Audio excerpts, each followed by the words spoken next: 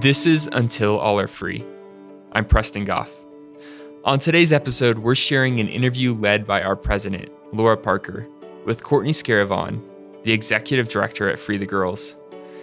In the fight against human trafficking, there are organizations helping survivors in each component of prevention, intervention, and aftercare. At the Exodus Road, our primary focus is on the intervention, the rescue of survivors of human trafficking. Free the Girls is an aftercare organization which exists to help women rescued from sex trafficking reintegrate into their communities. They see a world in which previously enslaved women are leading vibrant, successful, and integrated lives. Though the Exodus Road focuses on intervention, the physical rescue of survivors from dangerous situations around the world, we acknowledge that a survivor's journey only begins at rescue. Organizations like Free the Girls see these survivors through to a more holistic finish line. So in that spirit, here's the interview. Courtney, we are so excited to have you on the Until All Are Free podcast. Thank you so much for joining us today. Oh, thank you for having me. I've been a big fan of the Exodus Road for a long time, and I'm really excited to chat with you. Oh, that's awesome. Well, listen, why don't we start off by you just giving us a little overview of who you are as a person, where you live, your family, your career path, and then also what led you to care about the issue of human trafficking in the first place. Sure. So I am currently living in Northeast Tennessee, beautiful area with all the mountains. I have a husband who is very involved in justice work as well. I have two little ones, a 3-year-old daughter and a son who is going to be 2 in about 2 weeks. So I'm pretty busy. I just finished my PhD in psychology with an emphasis on how culture affects the manifestation of stress and trauma. So psychology is my educational background. My parents were in nonprofit work as well. So I was destined to kind of go that way. I was in college when I first heard about the issue of human trafficking. And I just remember being shocked of, excuse me, what? What is happening now? Is this real?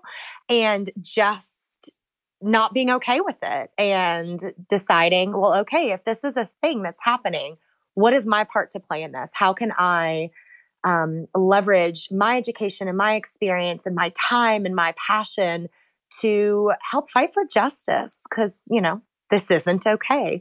I hadn't planned on actually getting into a career in anti-trafficking, but, one thing led to another, and it's something that gives my life a lot of purpose. And there's a lot of joy in working with these women and educating other people and reminding them that everybody has a part to play in the global fight against human trafficking. So you work with an organization called Free the Girls, which, by the way, is, I think, perhaps the best brand of any nonprofit fighting trafficking that I have heard. I love it. Can you tell us a little bit about what Free the Girls is, how long you guys have been around, where you work in the world, and what your focus is? Sure. The name is great. I wish I had come up with it, but I did not. We provide reintegration services for women coming out of sex trafficking. We work in Central America and Sub-Saharan Africa, specifically Mozambique, El Salvador, and Costa Rica. We had worked in Uganda at one point as well, but ended up phasing that program out. We partner with existing organizations that are working on the rescue and the rehabilitation of these survivors, and we provide the reintegration piece. So we know what these women are being rescued from. Free the Girls is trying to answer the question, what are these women being rescued to? And how do they reintegrate back into their communities? How do you come away from this oppression and this experience and still be a functioning, healthy member of society? One of the biggest challenges for survivors of trafficking is economic empowerment, is jobs, right? Finding jobs. And so that's what we do. That's what we are best known for. This is where the brilliance of the name Free the Girls comes in. We provide the women in our program with bras, new and gently used bras that are donated from women and companies and men too, sometimes from all over the world. And these bras become the inventory for these women to sell in their local markets. They make enough for a livable wage as well as to be able to save for when they graduate out of the program. And the reason bras work really, really well, it's a couple different reasons. One, the areas where we work, bras are considered a luxury item. They show how cosmopolitan you are and how modern you are. And because of that, they're able to sell for top dollar. A woman in El Salvador only needs to sell 3 a day to make a livable wage. Not a minimum wage, a livable wage. And the other great thing is that the transaction of money can be a trigger for women coming out of prostitution and commercial sex. And so with bras, they're selling exclusively to other women. Women are the ones buying the bras. And so they're able to kind of take a step back from any male clientele, which could bring up all sorts of memories and trauma and all of this as they are working through that trauma and learning what constitutes a safe man and learning their new place in the local economy. I just love the intentionality around every single piece of that. I love that you all have thought through what does it mean to take women and give them something that they can be proud of to sell. I love that you put them in a marketplace selling to other women. It's just beautiful. Here's a question. How difficult is it to actually work? I mean, I know when we think about rescue and we think about aftercare and we think about reintegration, I think a lot of people think that after a rescue or after an operation or after a survivor is removed from an intense environment of human trafficking, that's the end of the story. And we say around here, it really is, rescue is really just the first step towards a really long journey of freedom. And that involves aftercare, it involves reintegration. Can you tell us a little bit about the differences between aftercare and reintegration? If I'm understanding it correctly, Free the Girls is really focused more on that reintegration side of the house. And then can you also talk to us a little bit about why it's such difficult work? Absolutely. So the difference between aftercare and reintegration. So in victim services, right, you have the 3 R's: rescue, rehabilitation, and reintegration. A good analogy is like, imagine you are in a car accident, a really, really bad car accident, right? And the ambulance comes and jaws of life and they get you out, and that's that rescue part.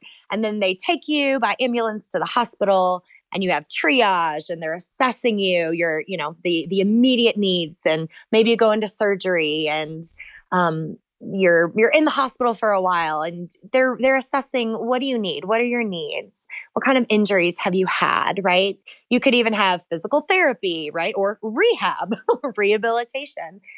And that's all incredibly necessary and important. And then at some point, they discharge you from the hospital. You're done.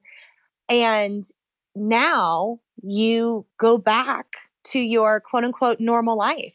And now you have to learn or relearn how to go up and down the steps to your apartment by yourself. You need to learn how to get out of your bed in the middle of the night to go to the bathroom without assistance, right? You're back on your own.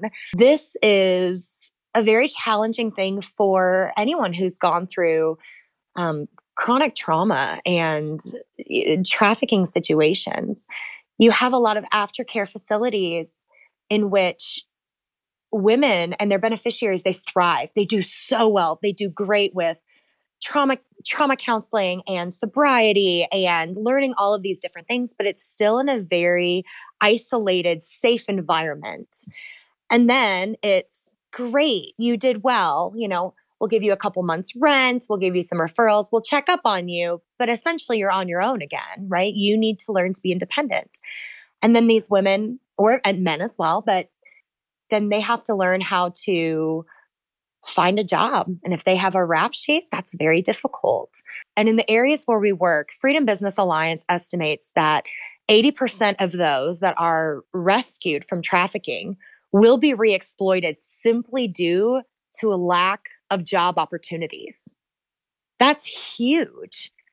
And especially in the developing world, in these collectivist communal societies, there's a huge stigma and shame around what these women have gone through. Even if it wasn't their fault, I'm not going to hire you. You can't come into this church. We know who you are. You can't work here. And so it's very difficult for these women to find employment, which is why with Free the Girls, they are entrepreneurs. They create micro enterprises selling these bras. They don't work for Free the Girls. They don't work for our partners. They work for themselves. And it's also a way in which these women have had, all control taken from them. They now get all of the control. They get to decide where they work and when they work and who they work with. And they are completely capable of making their own choices. And so that's why it's so important is what's next? You're absolutely right. Rescue is the very first step in a very long journey towards true freedom.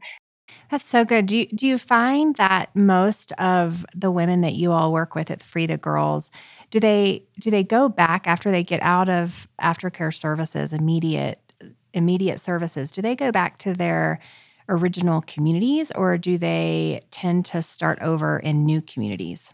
It's different in each of our locations, which is another great thing with Free the Girls is that we're able to kind of tailor our program based to the unique and specific needs of that population. So in Mozambique, the women are able to make enough money to where they can purchase land and kind of become community leaders and are then accepted back within their original community. Places like in El Salvador, they were mostly trafficked by the gangs. And so there's a security and safety risk that's there. And so they kind of create a brand new community and reintegrate into a new neighborhood and into a new place and are able to kind of start fresh. So it's really specific to the way the trafficking occurred and just the culture in which the women live. Can you walk us through some of the biggest challenges if you had to boil it down and tell someone who is super excited about getting involved in the work of reintegration for survivors and they had an idea and they wanted to jump in? What would you tell them at the beginning of their journey if you could say, hey, just so you know, these are going to be two of the biggest things you're going to face in this work? I'd say the biggest challenge is the learned helplessness that a lot of survivors carry with them. The lack of confidence. Many of them have been instructed where to go. You need to make this much money. You're going to sleep with this person. There hasn't been choice and there hasn't been control or agency in that person's life. And so really being able to encourage that person that, no, you can do this. You don't need to be dependent or reliant on another person. It's reminding them that they have the capacity to be their own person. I think that's the biggest challenge. That and allowing them to dream. When a woman enters into our program, we always ask her, what's your dream? If you had enough money to pay rent and feed your children, what's your dream? And the vast majority of them respond with, what are you talking about? I don't understand the question.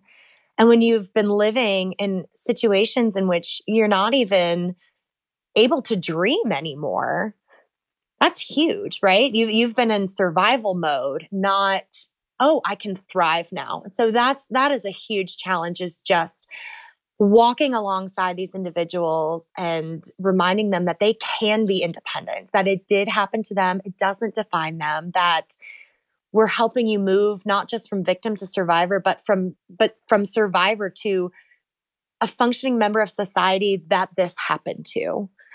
I would say another huge challenge is partnership and collaboration and finding individuals that you can really work well with. we at Free the Girls believe that everybody has a part to play. And that's why we don't do the rescue and the rehabilitation and the reintegration. That's a lot. We focus on the reintegration part, and we partner with individuals who do that rescue and that rehabilitation. And they do that so well. And we try to do our part so well and just say, okay, you have this amazing program. Let us help you reintegrate these women. Like, let's help you with this exit strategy.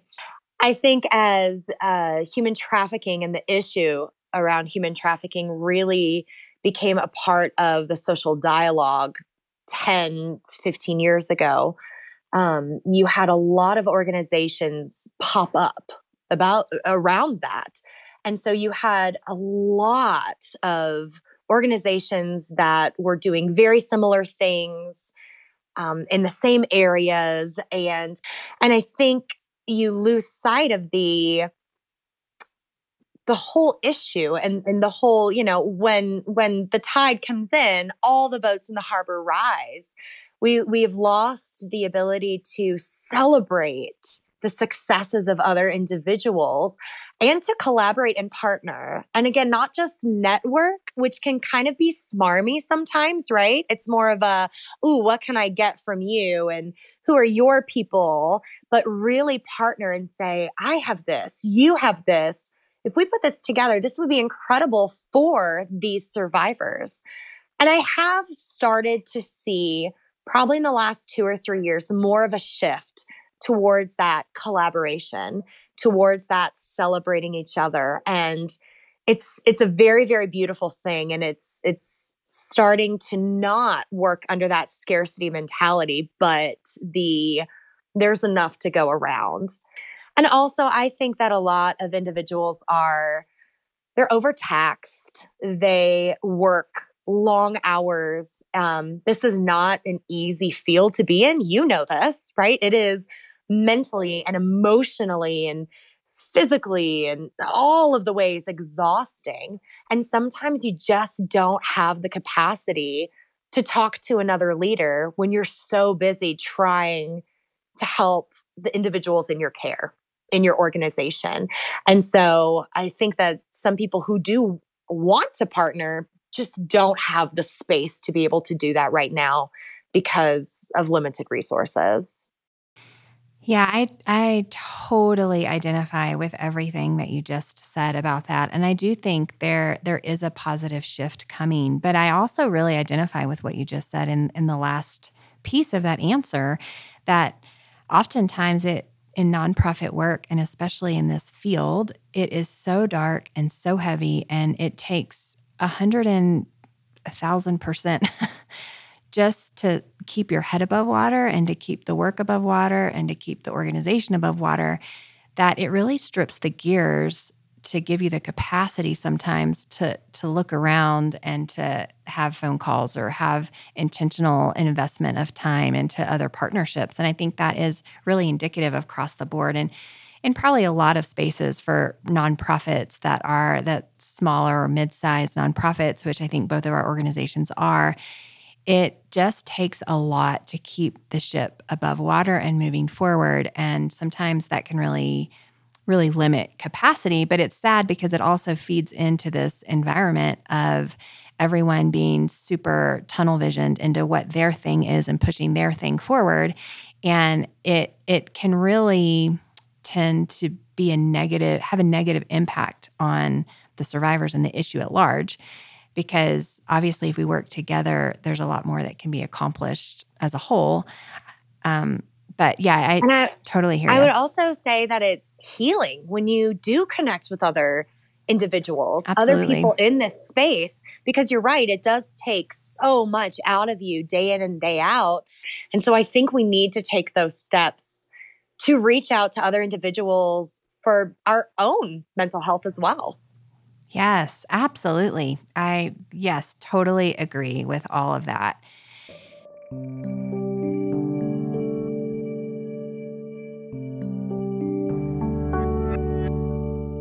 Can you walk us through, Courtney, the journey of a survivor that has successfully reintegrated into a healthy life after a human trafficking situation that Free the Girls has been involved with? Can you walk us through that survivor's journey? What's the story that keeps you going, the individual that keeps you going when you get discouraged in this work? I have two, and I'm just going to give you both. I love it. Because they have very different endings, but both of them keep me going in different ways on different days. One woman, Fatima is her name. She is in Mozambique. She was trafficked into survival sex when she was about 12 years old. Her parents had passed away. She was the oldest girl. She needed to take care of her family, and a quote unquote uncle taught her how she could make money. And she was in prostitution for 20 years. She had been in the Free the Girls program for about 2 years when I first met her in Maputo. We drove to her house, and it was pretty rural. It was far out there. And she greeted us and she said, "Welcome to my home." And I said, "Oh, thank you." And then Leonora, program manager, really tried to emphasize, no, this is her home. She bought this land and built this home from the sale of the bras, from her business. This is her home. And I was just overjoyed with her. And she was so sweet. This woman's 40 years old. And she said, "Look how big my land is." And she took off running because she wanted to show us that her land was so extensive that she could run on it. And then she invited me to run with her. And then I'm halfway through this field and she goes, "Watch out for the snakes." And I was like, "Oh, thanks." I said that before. But we sat under the tree in her yard and she showed me the pigs that she was raising and giving to neighbors so that they could start a pig farm as well. She had become a community leader and was helping others in her community raise their status as well. But my favorite part was all of her children at this point were in school, paid for by her, school fees, school requirements. She did them all. But I was watching her 15-year-old daughter, and her 15-year-old daughter remembers a lot of these nights. She remembers what her mother had gone through. She remembers babysitting her younger siblings while her mom was working the streets. And she has seen what her mother has accomplished. And I asked her, what do you want to do when you grow up, right? And what are you studying? And she spoke English. She went to a school in which they were speaking English. Portuguese is the other language in Mozambique. But she looks at me and she says, "I want to be an engineer, and I know I can do it because I've seen what my mother can do." And the breaking of generational poverty and just Fatima, with her bra business, she changed the entire trajectory of her family's life, not just hers, but she has now reduced the rate of vulnerability, of victimization for all of her children and their children. And it was just incredibly powerful. Another woman, she was in El Salvador. Her name is Jasmine. Jasmine was trafficked by the gangs in El Salvador, and she had been selling bras for a little while with us, and then she was diagnosed with cancer. I believe it was uterine cancer, and she had 2 children. It was devastating, right?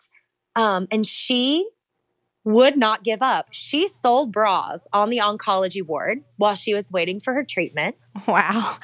And that's awesome. And she did well for a while, and she went into remission, but then it came back, and it came back bad.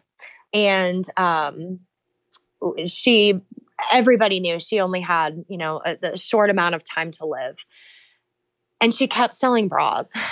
And through her bra business, her last big purchase, she bought a handicap accessible van to where she could wheel her wheelchair into so that she could attend church with her children in her final days, because that's what her kids wanted. I want to go to church with you again, Mama. And so she bought a van in order to do that. And because she was concerned about leaving her children, especially with the gang presence, she was really worried that they could potentially be trafficked by the gangs. She was able to hire an attorney so that she could ensure custody of her children was given to her sister. And she taught her sister how to sell the bras as well. And Jasmine has passed away, but the legacy that she has, her children are safe. Her children are in school. Her sister is selling the bras. Her sister is getting ready to graduate, actually, from the Free the Girls program. But it's just, the thing that keeps me going is that it's not just one person. It is this ripple effect and just this beautiful strength that these women show that they then pass on to generations. Oh, gosh, those are such powerful stories. Sitting here listening, and I'm just thinking of that phrase with Fatima saying, let's run, and just let's run across my land. And it's big and it's wide and it's expansive and it's mine. And I was empowered to buy it by myself. And it just feels like that's such a great picture of what Free the Girls does and what reintegration work does. It enables survivors not to be stuck in a corner, but to run across this wide open, expansive land. And it's just really inspiring and beautiful. What are 2 ways that listeners can help support the mission and the work of Free the Girls right now? Hold a bra drive. That's the biggest thing. It's a very fun, very tangible way to get individuals involved in anti-trafficking. Most women have at least one bra sitting in their drawers at home that just doesn't fit right? You've grown out of it, or you bought it and now it starts stabbing you in the back and betraying you. And you're like, what do I do with this? Yes, I can identify. Exactly. I can identify. And you don't know what to do with it. You don't want to throw it away. But you also, a lot of places won't take them because they're considered underwear. You send them to us. And don't just send them to us. Hold a bra drive. Do it with your church or your PTA or your neighborhood. You can even still do socially distant bra drives, right? Put a bin out in front of your house, or find a local coffee shop that is willing to put a box out that you can collect bras for a certain amount of time. It's a really fun way and a very easy way, a very safe way to start the conversation in your community about human trafficking. Human trafficking is scary and it's big and it's dark, but saying, hey, you have a bra, this silly piece of clothing can actually help a woman feed her children on the other side of the world, and you're helping combat human trafficking. That is such an easy and fun way to do it. Another way is holding a fundraiser for Free the Girls. We know a lot of individuals, especially right now in these uncertain climates, may not have the capacity to donate $50, $100, $200, but you can fundraise for it. If all of your friends gave $5 or $10, you can host a fundraiser on Facebook or on our website, or just have a jar out somewhere and, get people to put some cash in. It's bras and bucks. Those are the 2 things that are just a really easy way to get involved. Or if you're holding a bra drive, have everybody who donates a bra donate $1 or $1 per cup, because it does take some money to get these bras overseas, and for packing materials, and all of the other things that go into this program. I love both of those. They're super practical. We will definitely add links and resources for people to be able to do that practically, because we do want to celebrate you all and celebrate the work of Free the Girls, because it is really important. And I think you're really right. The issue of human trafficking is so dark, and a lot of people just feel like they're too intimidated to even open the door. And I think one of the beautiful things about this idea of holding a bra drive or donating a bra, it is something that opens the door to people. It's a gateway for people to start to learn about the issue, because I do think that, and correct me if I'm wrong, but I think that if people really understood what was going on, the realities of it in this world, they would not stand for it.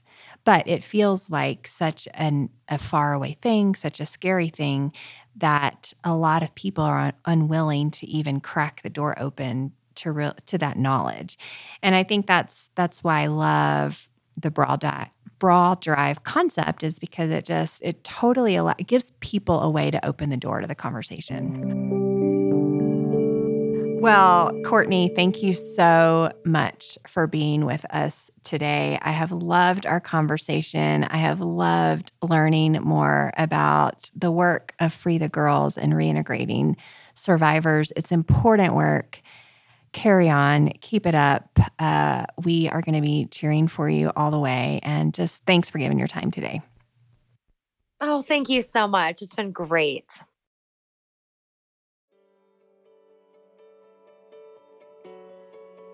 If you'd like to learn more about Free the Girls, we've left some information on our website at theexodusroad.com/podcast. Until All Are Free is a podcast by The Exodus Road.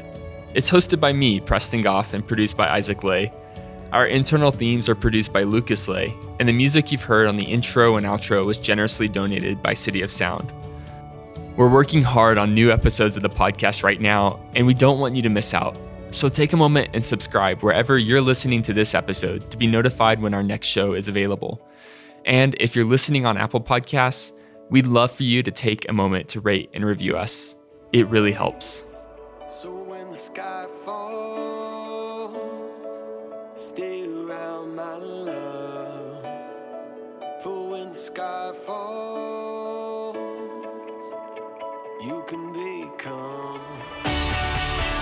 When the sky